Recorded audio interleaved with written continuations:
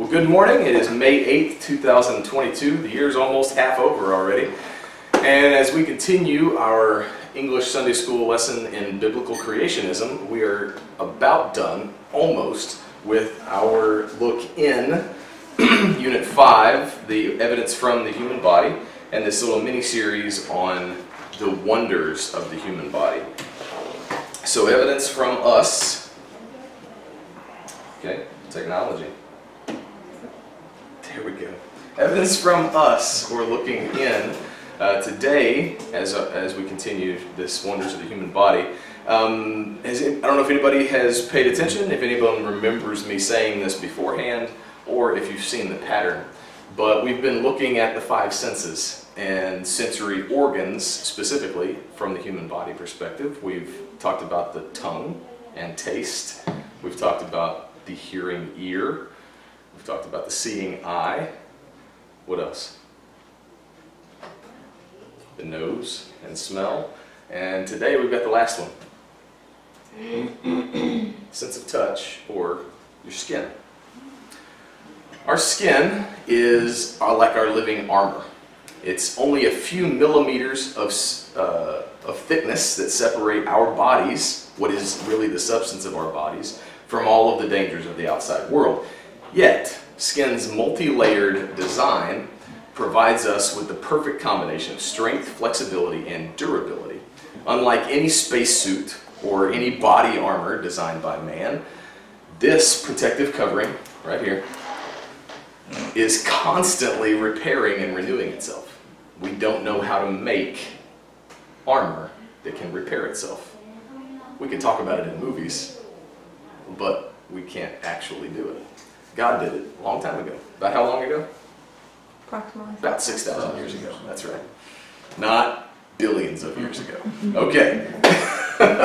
You have perhaps heard that beauty is more than skin deep, or only skin deep, depending on which one you want to refer to. But while that is certainly true, that it is more than skin deep, the skin itself is beautiful because it tells us a lot about people. For example, we recognize one another mostly by the skin on our face, right? The skin's blood supply and the facial muscles that are connected to the skin permit us to see when people are happy, sad, angry, embarrassed, sleepy, most of the time. The skin is the largest organ in your body. In an average adult, some of us aren't average, the skin weighs about 10 pounds. And it covers the entire surface of your body. I think I've got more than 10 pounds. But it covers the entire surface of your body, including your eyes. Remember we talked about that last time, that the skin layer over the outside of your eyes just happens to be transparent. But you do have a layer of skin over the outside of your eyeballs. Okay. Being on the surface, our skin is the most accessible organ. It's not only the largest, it's the most accessible organ of the body. And it has to be marvelously resistant to our environment and our own vain efforts to improve it. Be that from pigments from the sun, from chemicals, from piercings, tattoos, whatever that is, right? Okay. But skin is generally classified as thick or thin skin, right? All over the body, you have thick skin, you have thin skin, right? Thick skin is on our palms and on the soles of our feet. In some people's cases, if you allow for calluses, thick skin can be as much as half an inch thick, or about the thickness of 13 dimes. That's pretty thick. Thin skin varies in thickness from about 0.5 millimeter on the eyelid to about 2 millimeters on the skin on your back. Skin is made up of 3 major layers that you can see in this photo that is also in your notes. And the top one, the outer layer, is called the epidermis. The center layer that is below the outer skin is your dermis. And then the lowest layer below both of those is called the hypodermis. If you've ever heard the term hypodermic needle, it means a needle long enough to pierce the epidermis and the dermis and reach the tissue of the hypodermis. That's what it means. Okay, so the epidermis is the, and each of these, of course, has its own vital function to play as part of our integumentary system. That's what we call the skin organ. Okay. Epidermis. The epidermis is the outer layer, and it's subdivided into two layers. So there's a thin surface layer of dead cells. I think we all know that we have dead skin cells on the surface, right? There's a thin outer layer of dead cells, and then there is, and that's called the stratum corneum. Just like the cornea is the outside of your eye, the stratum, or strata, right, of the stratum corneum is the outside of your skin. And it is, again, made up of dead cells, where the deeper layer of the epidermis is the living cells of your skin, of your outer skin. The stratum corneum is made up of tightly packed and very connected dead cells. They are called corneocytes. And I don't know if you can see in this photo from where you're sitting, but this is kind of a bisection from the side so that it looks like stacked pages. And this is the full thickness, where this is the surface cells that look like this, and they're all stacked together in columns. And they're actually bonded together with like little spot welds that the body creates called desmosomes. But the tight bond is necessary so that the dead layer can resist wear and tear, and it can stay there to protect the living cells underneath it. The thin skin, in thin skin, that is talking about thin skin. Stick with it. That's talking about the epidermis of thin skin, meaning not the palms and the soles of your feet. In the thick skin, the palms and the soles of your feet, the epidermis, particularly the stratum corneum, is much thicker than in thin skin. If you've ever messed with a callus on your hand, right, and you start picking at that skin feels much thicker than, say, if you've got sunburn flaking off of your arm, right? It's much different in the palms and the soles of the feet. But the corneocytes there in the thick skin are thicker, and they interlock like jigsaw puzzles to be able to stay stronger and hold together longer. This thick skin is designed by God to provide high resistance to wear and shearing, which are on our most used surfaces, right? Your bottoms of your feet and the palms of your hands are your most used surfaces of the body, of skin. The main function of that living layer, though, of epidermis below the stratum corneum is to produce those dead cells of the stratum corneum. So it's constantly recycling. It's building new ones that then become dead ones that then slough off, and then it has to make new ones, right? But it has to maintain that outer layer. They mature and they become filled with these strong protein fibers called keratins. It takes about 28 days or a lunar month, right, for the new cells produced in the lowest level. Good morning. Nice. That's the answer to the question. It's okay. It's okay. Good morning. Glad you made it. Glad you made it. Okay. So it takes about 28 days or a lunar month for new cells in the skin from that lowest living layer of the epidermis to rise up to the surface. And if the epidermis, the reason this is a process, right? If the epidermis just kept adding new cells, then our skin would grow thicker and thicker. To prevent this, the dead cells on top have to be sloughed off, right? We have to get rid of the dead cells so that the skin doesn't just keep getting so thick that we walk around like a marshmallow man, right? So, but also on the transverse side of that, if our body was not producing enough cells to replace the dead cells it was sloughing off, then it would be too thin of a layer and it would expose the dermis and we could actually die.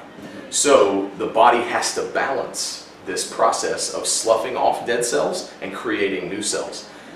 In fact, every minute we lose 30 to 40,000 dead skin cells. 30 to 40,000 every minute from the surface of your skin. That's right. Hey, get away from me. Talking about social distancing, right? But it comes out to about 9 pounds of dead cells every year that your body sloughs off. Yes. Most of that probably ends up in your sheets and your pillowcase, right? Because you're rolling around. That's why you should probably not go 2 to 3 weeks before you wash your sheets.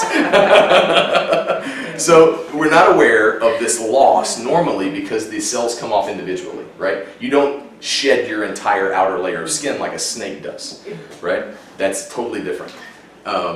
This outer layer, they fall off individually as they're directed by the brain. The body has a process where it does this. But if cell loss exceeded cell production by only a few percent, we could die. And amazingly and inexplicably, it's not something that can be explained by chance, random happenstance, right? It has to only be explained by design.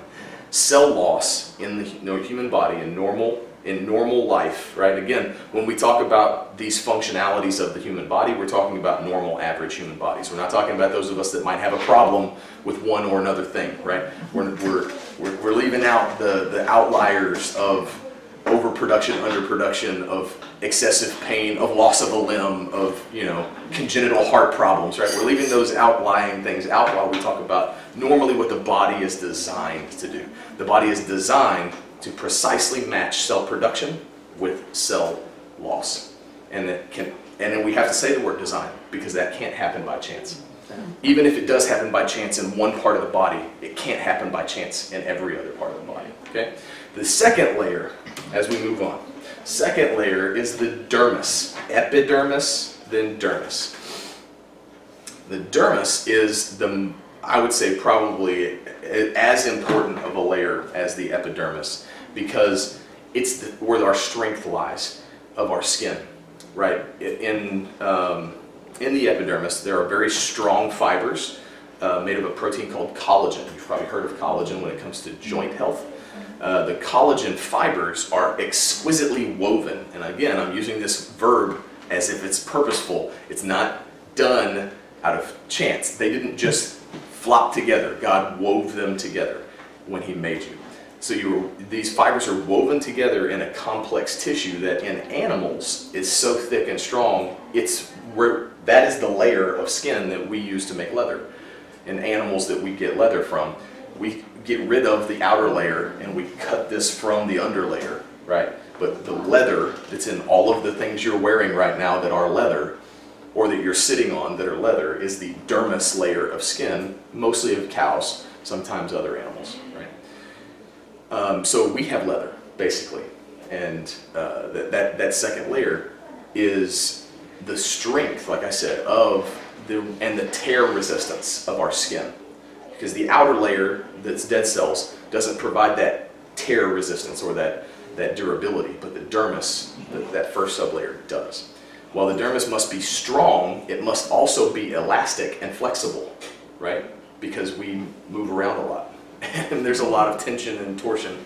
So while the collagen fibers themselves individually are not elastic, the way that they're woven together permits elasticity of the whole, a lot like a double knit fabric, where the individual fibers are not as elastic as the whole thing ends up being because it's double knit.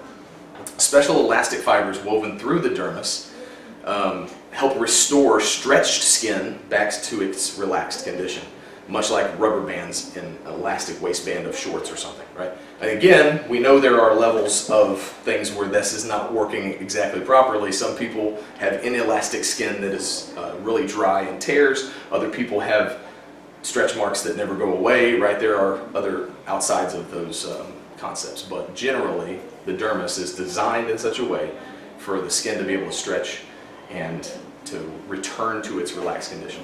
Another important function of the dermis is something that we're feeling right now. It's temperature regulation. Right? The dermis is responsible for temperature regulation. It's like your body's full system radiator, okay? Because the dermis is where there are lots of blood vessels of different sizes within the dermis. I had another picture, but it didn't turn out right, so I didn't put it into the slide presentation.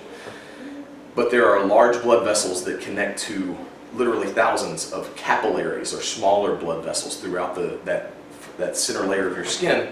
And the body, with signals from the brain, is capable of moving blood, diverting blood from the larger blood vessels to the smaller blood vessels to get the blood supply closer to the surface to dissipate more heat through the surface of your skin. So it's actually, when you're flush, your body is forcing more blood to the capillaries on the surface of your skin to give off heat, to get it out of your skin to try to cool your body down. That's also where the sweat glands pass through, right? The same signals that say, hey, move the blood to the surface so that we can give off heat, stimulates the sweat glands to produce sweat and try to cool us down. Sometimes the sweat cools us down, sometimes the sweat doesn't cool us down. And sometimes we just keep sweating. You've got a little did you know there in your notes that we are capable, we have 3 million sweat glands in our body. And again, average human, I think some of us are more talented at this than others, can produce up to 3 quarts of sweat per hour. Yeah, been there, done that. Got the t-shirt, threw it away. But sweat is largely water, though it does have some other factors in it, and it evaporates off the surface of our skin quickly to give a cooling effect. That's the point of it. And the sweat glands themselves are in the lowest layer, the hypodermis. So the hypodermis, which is the skin's deepest layer, can vary immensely in thickness based off where it is in the body and the size of your body. Most of this layer is body fat, and it serves as the principal source of energy when we are deprived of food.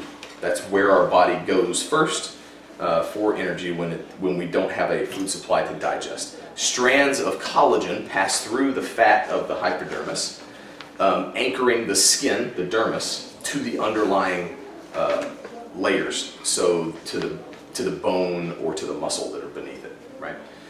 And there are layers there called fascia, if you've ever heard that term, where it looks like white fibrous stuff. If you've ever cleaned a chicken or another animal, you've seen that connective layer that runs from the skin through the muscles and connects down, hold it down, so that it doesn't just wiggle, wiggle, wiggle all around on your body. We want a limited mobility of our skin, right? There needs to be some mobility, but it needs to be limited, okay? Most of the length of our hair follicles, actually, and our sweat glands resides in the hypodermis. Indeed, it's where our hair grows from, is from the hypodermis level, and the sweat glands produce the sweat at the hypodermis level. When we lose skin in a deep abrasion, right, it's the surviving sweat ducts and hair follicles that provide the skin cells to repair that section. So if you have an area of skin that doesn't have a lot of sweat glands, doesn't have a lot of hair follicles, it's less likely to be able to repair as quickly. And so that if it wasn't for that concept that God had already planned in, right, for accidents, then something as non-emergency as just a scrape of what? Minor. Yeah, minor, that's the word. Words are hard today. Something as minor as a skin abrasion on the knee, right? You just scrape your knee on the concrete, you might require a skin transplant for that if your body didn't have this natural ability. But that's a remarkable design, remarkable insight, and remarkable functionality that our Creator has already put into our genetic potential, right? Again, there's lots of diversity, there's lots of difference between us, but the general concepts that the skin does for us, right? We don't want to take for granted this largest, most visible, most accessible organ. We do a lot of things to our skin, and we ignore our skin in some places and sometimes, right? But we should definitely see the evidence of God's handiwork and how that's a lesson for us. And one of those ways in recognizing God's handiwork is that handiwork, again, that's, as we talked about last time, is evident in everything that he's made, right? Amen. Everything he's made is evidence of himself, of his character, of the fact that he is the creator. That evidence is all around us, and that's what we're trying to see in this class. But he's made even our skin, okay?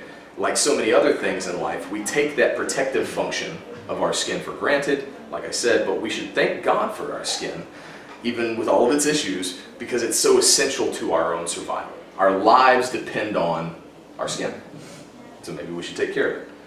But the lesson here is that we should be thankful to our God for sending Jesus Christ to take on this same skin that he didn't have to wear, though he created it, right? John 1:14 begins with, "And the Word was made flesh and dwelt among us." Jesus Christ, eternal God, came and put on this flesh, just like we did, right? But then Philippians 2:5-7 says, "Let this mind be in you, which was also in Christ Jesus, who being in the form of God, thought it not robbery to be equal with God, but made himself of no reputation, and took upon him the form of a servant, and was made in the likeness of men." So he took on flesh, was made in our likeness, condescended to come down from the God of, being the God of heaven, to looking like us and living like us. It would be the same as me trying to turn myself into an ant, right? It's so, the world we live in is not even the same. But why would I want that exoskeleton, or I don't know, the ability to lift 10 times my body weight? That'd be kind of cool.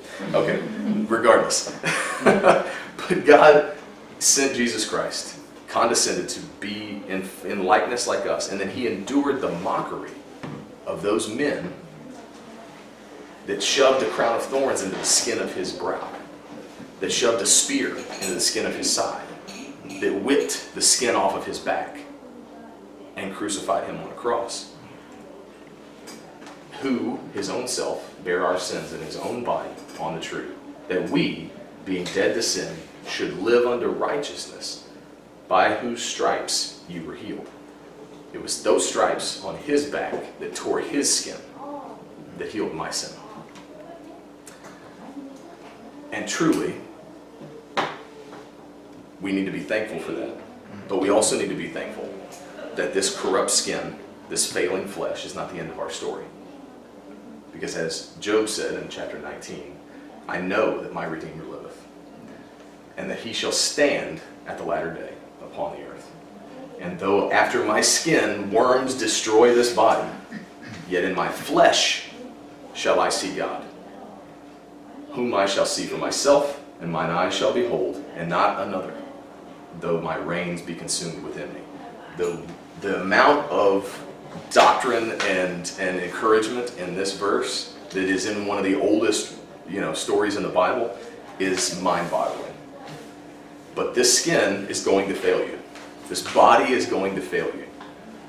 It probably has already begun, right? And one day, it's going to fail completely. You're going to die, right? And then this body, this body is going to cease. However, the promise that God can glorify what he has already made, right? He doesn't have to make something again. He's going to take what he made, and then he's going to add his essence to make it perfect, to take us out of the sin that we were formerly in. And I can't wait for the day that we will all be glorified to be in his presence, right? In heaven, as believers in Jesus Christ,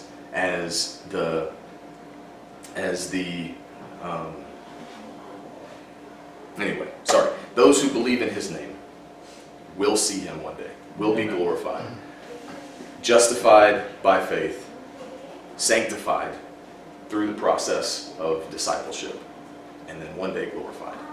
And that is just an amazing promise that we can tie to our skin, the skin that we're in, right? That has so much diversity and was designed specifically by God for your protection, for your enjoyment of this life. So your sense of touch should remind you every time you think about it exactly what God has done for you. Amen? Amen. Amen. Let's pray and we'll get out to the next service.